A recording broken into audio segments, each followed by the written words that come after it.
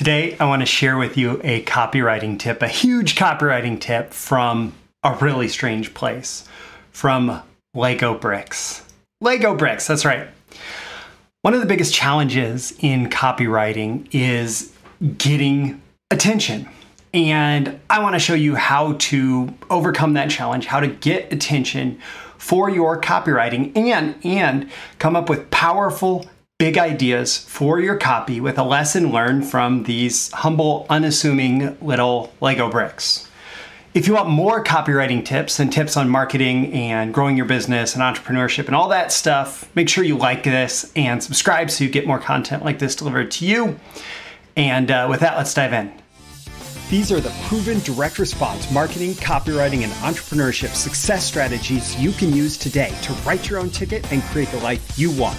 I am Roy Furr, and this is Breakthrough Marketing Secrets. Now, here's today's breakthrough. All right, for today's sponsor, which is me as usual, I'm going to link you through to a free web class that I recorded recently on big idea copywriting.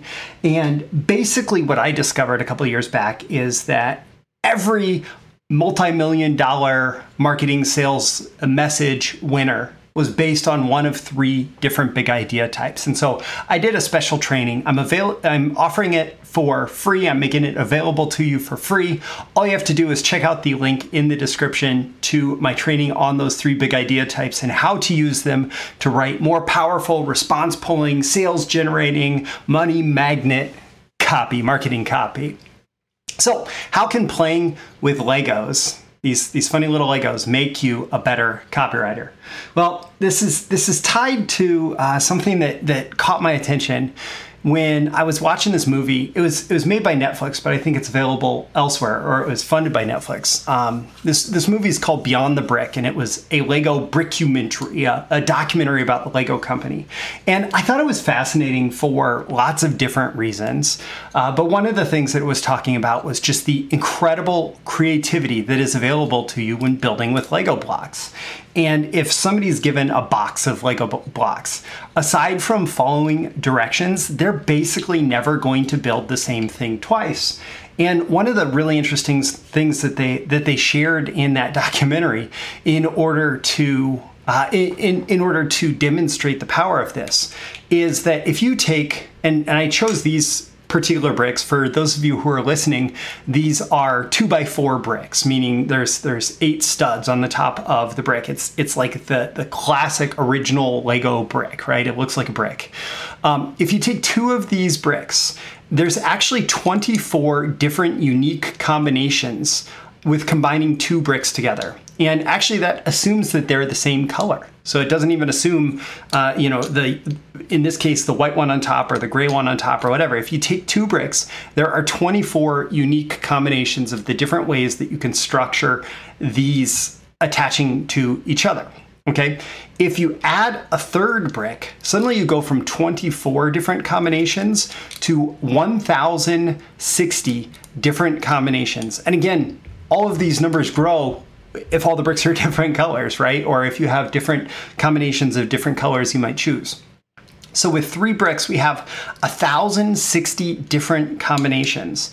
And what if we double that? If we double that to 6 bricks, we have 6 of these really, really simple, 8 stud bricks of the most basic Lego pieces. There are actually 915 million different ways that you can reorganize these 6 bricks in order to come up with a unique building method. And I'm sure that was not something that was counted by somebody playing with Legos. I'm sure that was done by a mathematician. But the point is, with only a few pieces, you can create just this vast amount of possibilities. So what the heck does this have to do with copywriting? Well, I wrote about I wrote about something a few years back called the Lego method for powerful big ideas. I haven't created an episode about it, so I decided that I would bring it back around and talk about it today. This is something that top copywriters do all the time. James Webb Young had this book called Technique for Producing Ideas, and it's kind of similar to what he talked about in there. And none of them call it the Lego method, right? This is just me providing a unique nominalization, a unique name for it. The thing is that with this method, what I'm talking about is that great copywriters and people who generate great ideas in general, what they do is they do not work from a blank slate in order to get creative. They work from ideas, from combinations of ideas, from mashing up ideas. And so if we have 6 different Lego blocks, even if we were to go to the 2 different Lego blocks, right? There are 24 unique combinations of these 2 different Lego bricks, right? And so when you think about this, like, are there 2 ideas? What are the different combinations that you can do of 2 different ideas?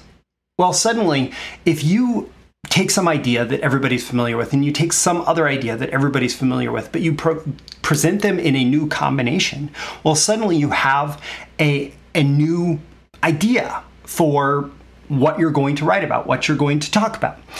Even in the context of generating this daily content for these daily episodes, if I'm talking about Lego bricks plus copywriting research, okay, suddenly I have this Lego method. I have this new idea, right? In a second, I'm going to share with you an even more powerful way to use this, but I did want to share this past example, and this, I will admit, is the same example that I used in the article, but it's a particularly good example of this. So I had a client that had a backup solar generator. And you take that and you say, okay, well, one brick, one example, one thing that we can think about is having backup power. Okay. So if you're writing copy for this backup solar generator, you could say, well, we have this great backup power source, right? And that's okay. That's great. Good enough on its own, but because it was a solar generator and it was more expensive and there were other features, it's not going to compete with like a backup gas generator. So you need something else. Well, in particular, this client had built this into an EMP resistant case, right? And so suddenly we have 2 bricks instead of 1. So, okay, there's this interesting like EMP resistant that can come from the sun. It can come from high altitude nuclear attacks. It can come from EMP generating like equipment. But there's this EMP resistant case around the backup solar generator. Okay, that suddenly is a lot more interesting. And then I saw this article. About this covert Russian satellite that was like, it was first they thought it was just a piece of space junk, but then it started moving in a way that looked much more intentional. And so suddenly they said, is this like a Russian satellite weapon? Right? And so this covert Russian satellite, well, suddenly I have a 3rd brick and I have all these different combinations, right?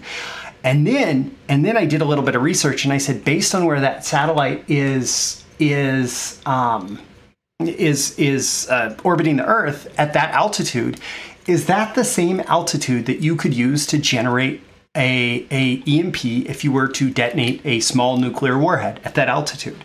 And I actually found evidence of like US and Russian tests of these high altitude nuclear explosions used to generate EMPs, specifically testing this technology.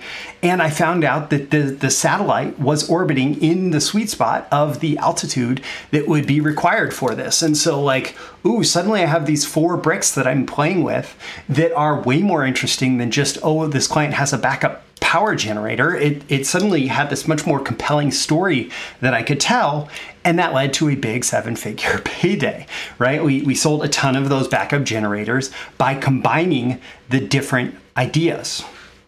So how do you make this like even more powerful?